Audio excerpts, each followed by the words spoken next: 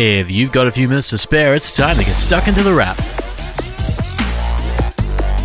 For the middle of April 2021, you're listening to The Wrap, Australia's fastest technology roundup. And if you've been curious about what's going on with tech this week, you're in the right place. There's been a lot, and we only have 5 minutes, so we'll skip the pleasantries. Hi, how are you? And get stuck in. Starting with what's happening next week, because Apple has sent word that it will be launching something next week. It could be one something, or several somethings, but the rumors are suggesting new iPad models, and possibly something else, as Apple's April spring-loaded event will likely be next week's big topic. For now, it's pretty much all speculation, but if you were thinking that this was the week you should buy an iPad or pretty much anything with the Apple logo on it, maybe hold off, it might be better next week. Before then, there's been plenty of tech, starting with new PCs, because there were more than a few this week. Dell launched a few in its Inspiron range, covering 13, 14, 15, and even 16 inches, with the new computers made from environmentally friendly materials and able to recharge up to 80% of a battery within an hour. The 16-inch looks like the one to impress, with onboard graphics and a 3K resolution, basically making it a laptop that stands out. And it's not alone. Microsoft has a new Surface laptop on the way, the Surface Laptop 4. This will come in either a 13.5 or a 15-inch model with more impressive speakers plus a better microphone and camera, because working from home demands better sound all around. Microsoft hasn't quite talked up the battery life, possibly because so many people are working from home, but both the new Dell Inspiron and the Surface Laptop 4 will start around the $1,600 price point in Australia. And that's a little expensive for some, because not everyone wants to spend over $1,000 on a laptop.